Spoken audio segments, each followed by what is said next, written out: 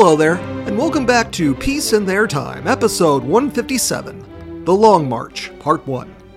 Picking back up from where I left off last week, by the end of September 1934, the Jiangxi Soviet was a shadow of its former self.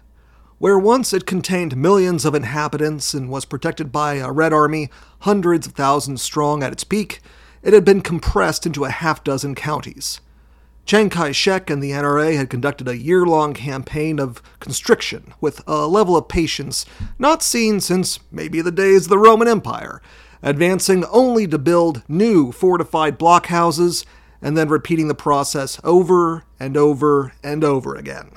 The results were dire for the communists. They had no way to beat the NRA, and their last attempt to win an open battle had resulted in disaster back in April. It was that direct engagement that convinced the party's leadership that they had to leave, although they hoped against hope until the autumn that something similar to the Manchurian incident would happen and again allow them to stay in the home that they had fought for years to build. By the end of September, though, the time had finally come. What remained of the First Front Army, or just the First Army as I'll be calling it, was to break out of the cordon and flee to the west of China proper, away from the KMT home bases. The final destination of the march was an ever-shifting objective that changed along with the Army's fortunes. It wasn't called the Long March at first, but rather the Western March. That it turned into a sprawling adventure was totally unplanned and not at all desired by the participants. The objective at first was to head to western Hunan Hubei provinces, where Heilong's Second Army had set up their own base camp. This idea was desirable as it kept them within striking range of several important parts of southern China, the hub city of Wuhan included.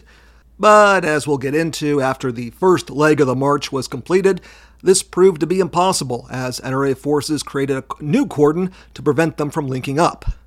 The objective eventually shifted to the northern part of Sichuan province, where Zhang Guotao's Fourth Army had already fled back in late 1932. We'll get more into his misadventures next week. He had successfully established a new Soviet out there, and it was hoped they could link up and carry on the fight together. The significance of Sichuan province is something I've touched on, but I'll briefly do so again here. First and foremost, it was well away from the Kuomintang centers of power in Nanjing and Shanghai. Second, the 7 minor warlords who ran the province were constantly at each other's throats, and the chaos of the province is legendary even among Chinese historians of the period. Third, Sichuan had a large population base and was a healthy breadbasket, so a perfect place to rebuild and keep an army fed. Finally, it has unique geographic features that make it a fortress. The western half of the province is basically an extension of the Tibetan Plateau, so that consisted of long stretches of mountains and gorges cut by the early portions of China's mighty rivers. The real prize, though, was in the more temperate eastern half. That part was dominated by the end of the Tibetan Mountains on the western side, but then there arose a ring of mountains that dominated the province. When I say that the place is a breadbasket and population center, I am referring to the gigantic basin that sits in the middle of this great ring of mountains. It's the size of a small country, and it was basically a gigantic castle. The communists wanted it, and even Chiang Kai-shek, when he passed through the area in his efforts to run the Red Army down, immediately grasped the area's potential as a final redoubt for his own regime. Chiang's refusal to give an inch in that province was what prompted the CPC to again change their destination to their last option, northern Shanxi province. This was in the northwest of China's core, south of Inner Mongolia, and on the fringes of regular Chinese politics. That they were forced into such a hard-scrabble patch of the country is a sign that the march should not be taken as 100% success, although it did ultimately save the CPC from extermination. But first, they had to get up, get out, and get there, and without a single inkling of what was in store for them, some 85,000 regular soldiers, 15,000 party officials, and around 20 to 30,000 guerrilla fighters formed up to embark on the breakout west. Older children would follow along as porters and bagmen. The non-combatants would march between 2 columns of fighters, with additional vanguards and rearguards on the front and back, forming kind of a square with the non-combatants in the middle there. Among the non-combatants would be the military commanders and logistical troops, as well as the Jiangxi Soviet's government and the CPC leadership itself, reduced in size but otherwise functioning as normal. It would be on its good days when it had proper numbers, a moving nation. They left behind a rearguard of about 6,000 men, maybe more, to tie down the NRA as long as they could, as well as 20,000 sick and wounded. Mao, who at this point was not in political favor and was cut out of the decision-making process, was a little annoyed when his brother Zeitan was selected to stay with the rearguard. Remember from last week that the CPC leadership had abandoned Shanghai and joined with the Jiangxi Soviet, so Bo Gu, he of the 28 Bolsheviks, was the one actually running the show. While Zeitan would hold out with his comrades until the spring of next year, he was eventually captured and executed. Tragically, any children too young for the march west would be left in the care of peasant families. Due to the fortunes of the civil war against the Kuomintang and the international one against the Japanese, the CPC would be unable to do a search for the kids left behind until 1949, 15 years later. In the chaos of war and with no documentation available, the families really couldn't be located. The children of the marchers were ultimately never found. Mao himself would lose a 2-year-old son this way, left behind in the care of peasants, and vanished when he came back for him all those years later. So yeah, the march definitely left some scars on the future leaders of the nation in more ways than one. Now, the Long March is one of those events that, even after taking myth-making into account, is really hard to overstate. The physical dimensions were enormous, with the army covering 5,600 miles in a year's time. There isn't really anything to compare it to. I mean, you could go back to ancient days when Xenophon led his army 2,000 miles out of the Persian Empire in 4 months, but this isn't even the same ballpark here. And these were not easy miles to be marched either. The first leg of the trip would pass over the thick, forested mountains and hills of southern China, before giving way to the full-on jungle versions once they hit Guizhou and Yunnan provinces. When they were forced to veer north across western Sichuan, they passed through terrain that, as I mentioned a moment ago, was basically an extension of Tibet.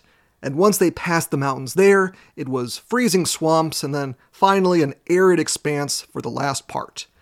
They would go through areas where even the warlords didn't venture, places occupied by ethnic minorities such as the Li and the Tibetans, who didn't much like the Chinese, who in years past had been oppressive towards them. And these minorities didn't make many distinctions about their political affiliations. They usually didn't have the benefit of decent roads and mainly got dirt tracks at best, or almost as often, just poorly traveled hiking trails. And it was done overwhelmingly on foot, and even the CPC leadership rarely rode on horses or pack animals. In fact, beasts of burden were so rare that most equipment, even the heavier stuff, was lugged around using human power. Personal belongings were carried either in knapsacks or on shoulder bars. The men lacked boots and relied on cloth sandals, which consisted of a piece of cloth embedded into a tied platform of straw or bamboo. They were flimsy as hell and would dissolve in wet conditions, which was all the time, so the overriding cause of despair for most marchers was a lack of foot protection. The vistas are everything you can imagine from a movie that takes place in East Asia. Dramatic peaks, gorges cut by rivers. Oh, and those rivers are usually moving at a rapid clip along the rapidly changing elevations. There were thick blankets of fog. There's terrible heat and humidity, broken only by piercing cold in the high mountains. Primitive bridge crossings. All the exotic cliches were there.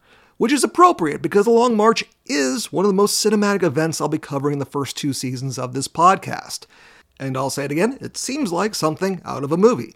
But tens of thousands of people actually lived it, braving the danger, being chased by the NRA at every step. Scores of battles were fought. Every day brought pressures down onto the Red Army. And while only a slim handful made it to the very end, they formed a new elite corps of the CPC and the Chinese Red Army.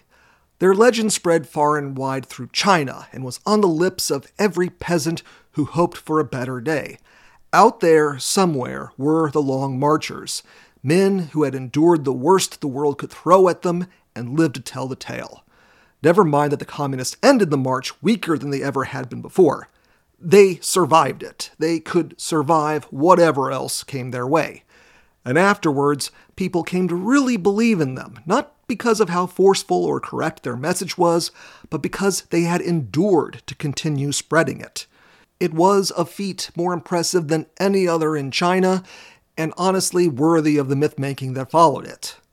On October 16, 1934, the army set out. The forces waiting for them in the southwest of the Soviet were from Guangdong, who were Chen Jitang's men. They manned their blockhouses, but like other warlord troops, had little investment in the fight. Chen himself had been playing a dangerous game in conducting trade with the communists under the table while manning his section of the cordon, and while he wouldn't tolerate any communists in Guangdong, he saw them as useful overall. As long as the Red Army was in the field, Chiang couldn't focus solely on the warlords, like him. Chen was open to a deal, and Zhao Enlai handled the negotiations. $250,000 in silver made its way to Chen, and he allowed the First Army to pass with only a token show of resistance, after which Chen withdrew his troops 12 miles to give the column the right of way. One thing to note, the CPC had gathered its cash in silver to Jiangxi, so they were marching with a lot of precious metal to fund their expenses. The rearguard troops went into overdrive, appearing in every sector of the front they could, moving around to create the impression that the full army was still present. It worked, and even into early November, the main body of the KMT was unaware about what had happened. It was actually an astonishing intelligence failure on the part of the Kuomintang forces. Hundreds and hundreds of thousands of men would sit in their blockhouses while their careful advance continued. Newspapers would run stories of communist cities falling, but nobody paid any mind to the 100,000-odd person First Army marching through the backcountry trails westward. For the first 3 days, it was 4 hours on the road, 4 hours rest, although that would get a bit more grueling as time went on. A smaller detachment broke off from the main force and entered northern Guangdong to convince the KMT that they were headed more southwards than west before reuniting on November 16th in southern Hunan, while other NRA elements became convinced that the main target was actually Changsha in northeastern Hunan. An account by a veteran of those early days described, "We often marched at night to avoid air raids. Night marching is wonderful if there is a moon and a gentle wind blowing. When no enemy troops were near, whole companies would sing and others would answer. If it was a black night and the enemy far away, we made torches from pine branches or frayed bamboo, and then it was truly beautiful. When at the foot of a mountain, we could look up and see a long column of lights coiling like a fiery dragon up the mountainside. From the summit, we could look in both directions and see miles of torches moving forward like a wave of fire. A rosy glow hung over the whole route of the march." The account of the daytime was less positive, and the KMT would send in bombers to hit them from the air.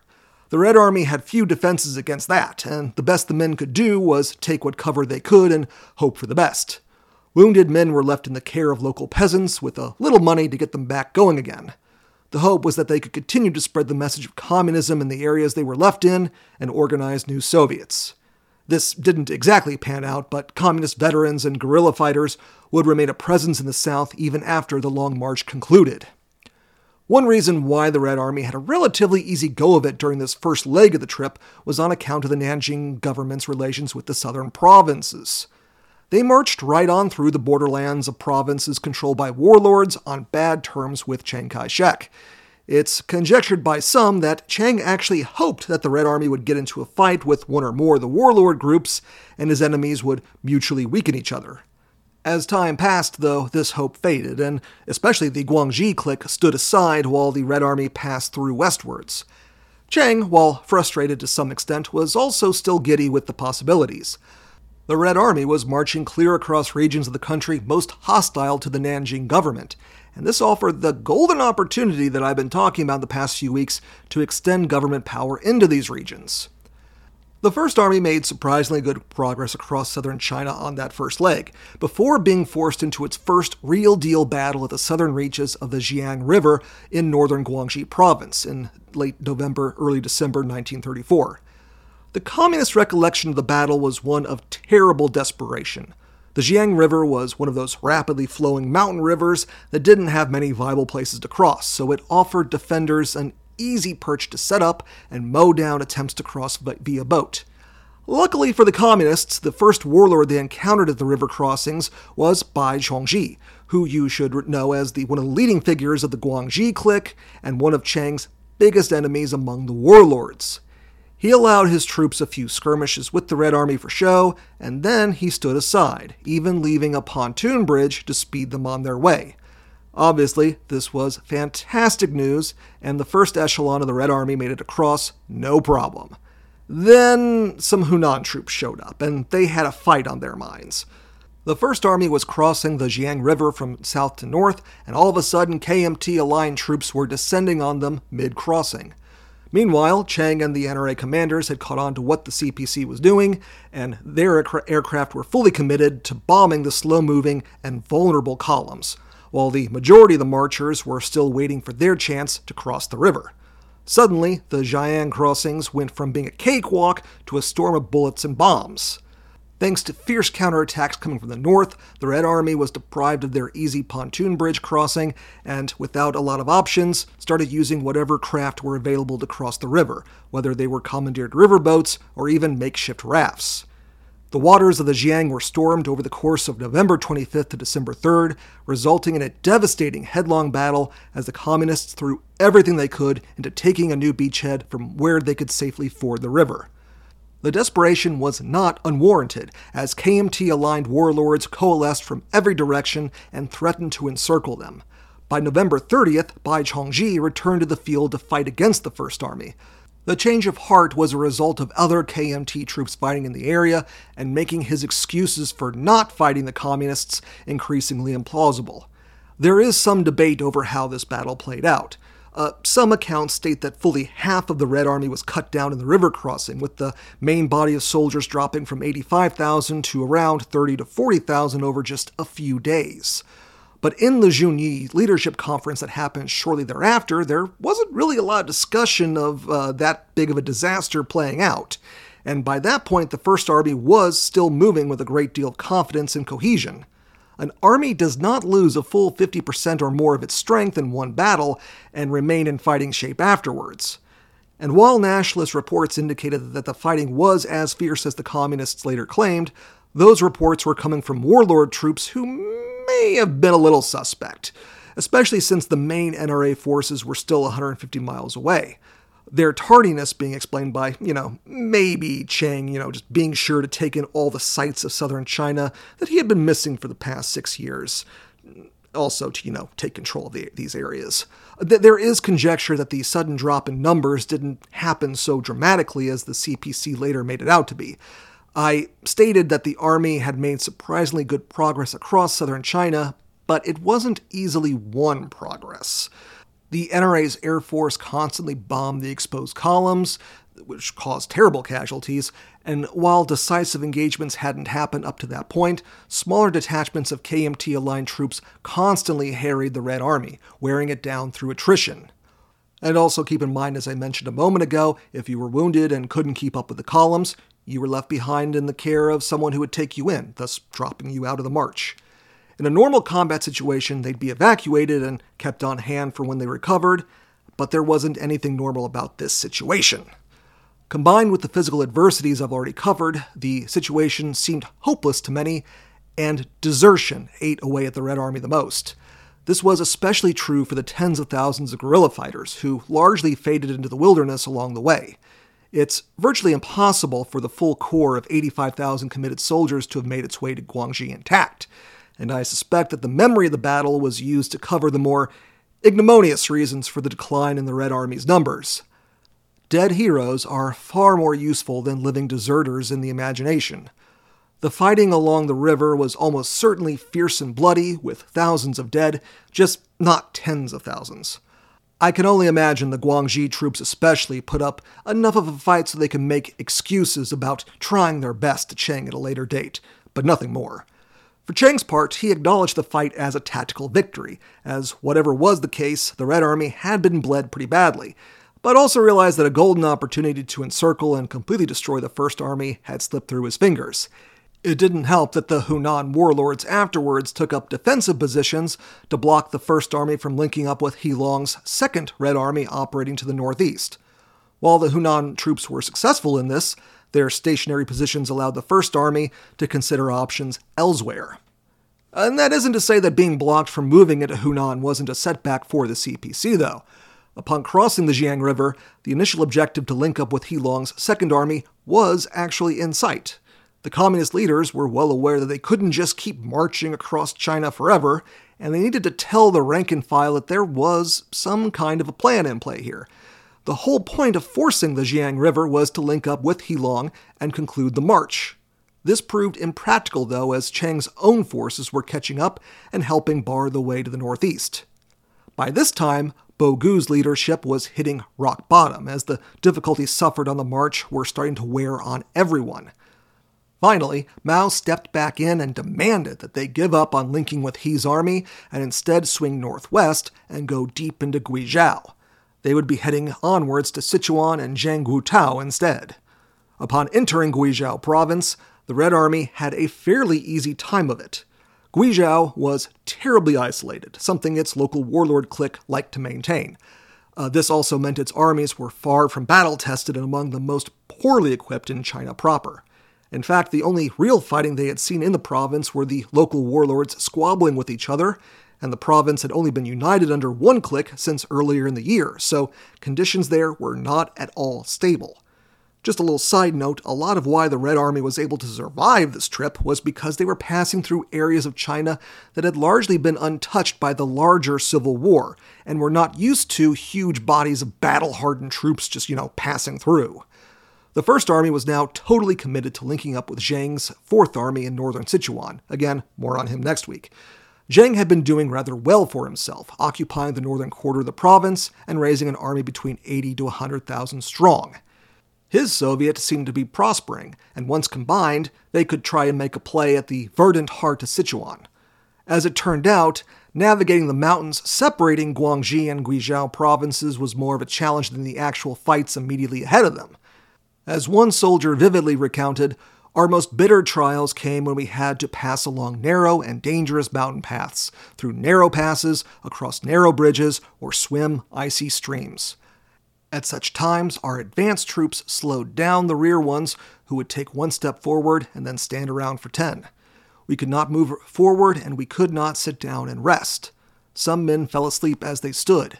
Other times we marched through storms with a fierce wind and rain whipping our bodies. Under such circumstances, we would not use our torches, and the paths were slippery and dangerous. Sometimes we covered only a few li at night. Just a note, a li is about a third of a mile. And soaked through, had to sleep out in the open. Then there was Old Mountain on the Guangxi border, where we went up a mountain so steep that I could see the footsole of the man ahead of me.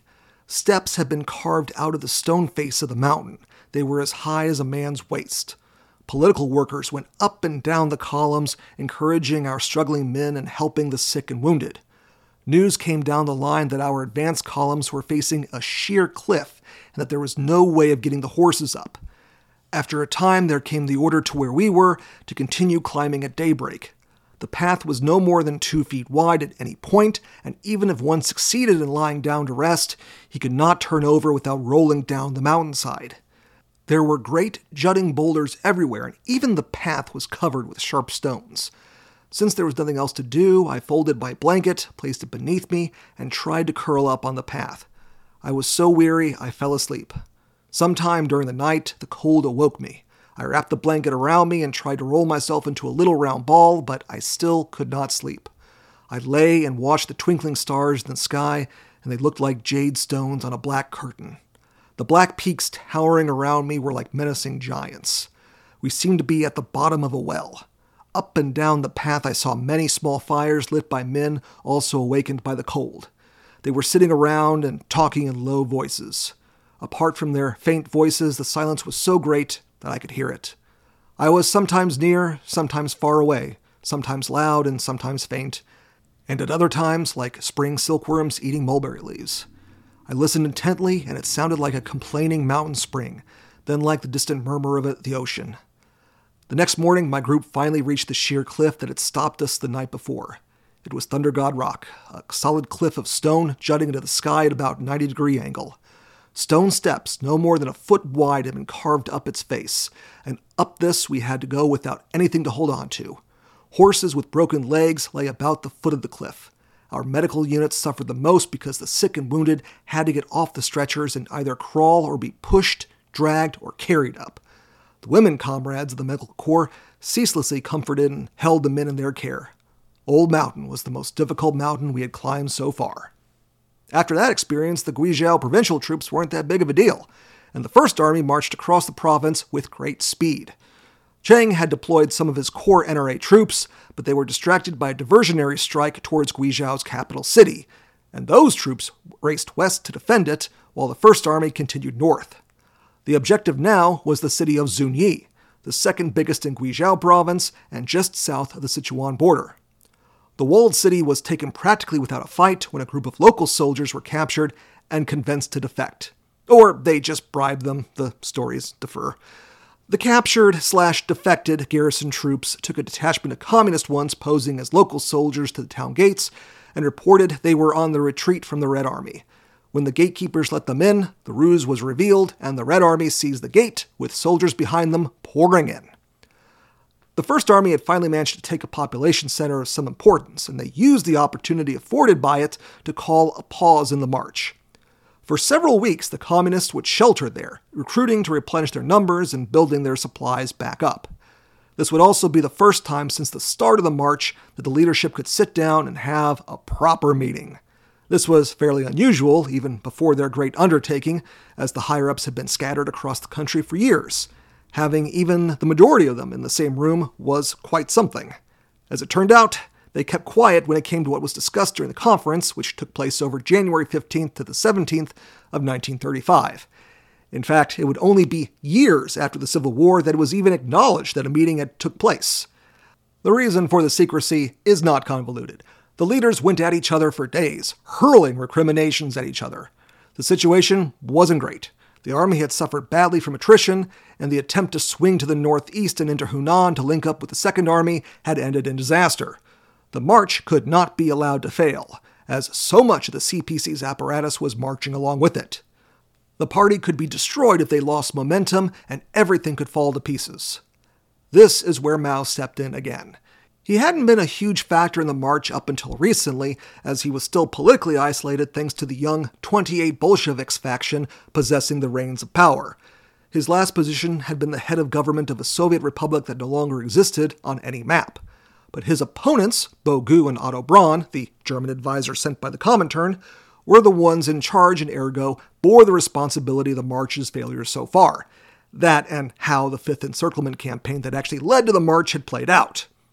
Mao posited that his enemies were foolish in opting for fixed defensive battles all through 1934, and that his own theories on mobile light infantry fighting should have been adopted. He dragged them for wasting men and resources fighting hopelessly pitched battles while heading west. He even brought up the failure to join with the mutineer 19th Route Army during the Encirclement campaign as evidence of their incompetence. Finally, Mao dragged the young Bolsheviks over their inexperience, demanding to know why they should lead what was purely a military operation.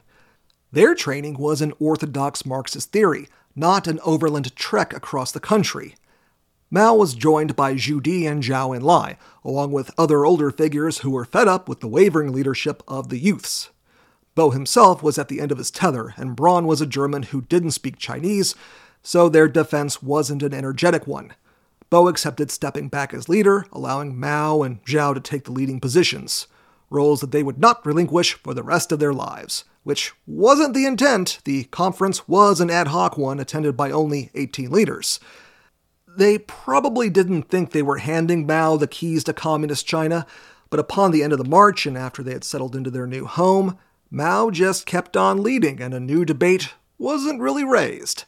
The participants of the conference voted to support Mao's positions, codified in a series of resolutions that included a revision of intent. The very idea to link up with the Second Army became flawed conservative thinking.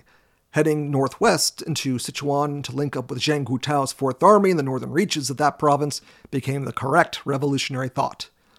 The turn northwards marked a new stage in the Long March, one that became even more fraught with danger than the journey they had been on already.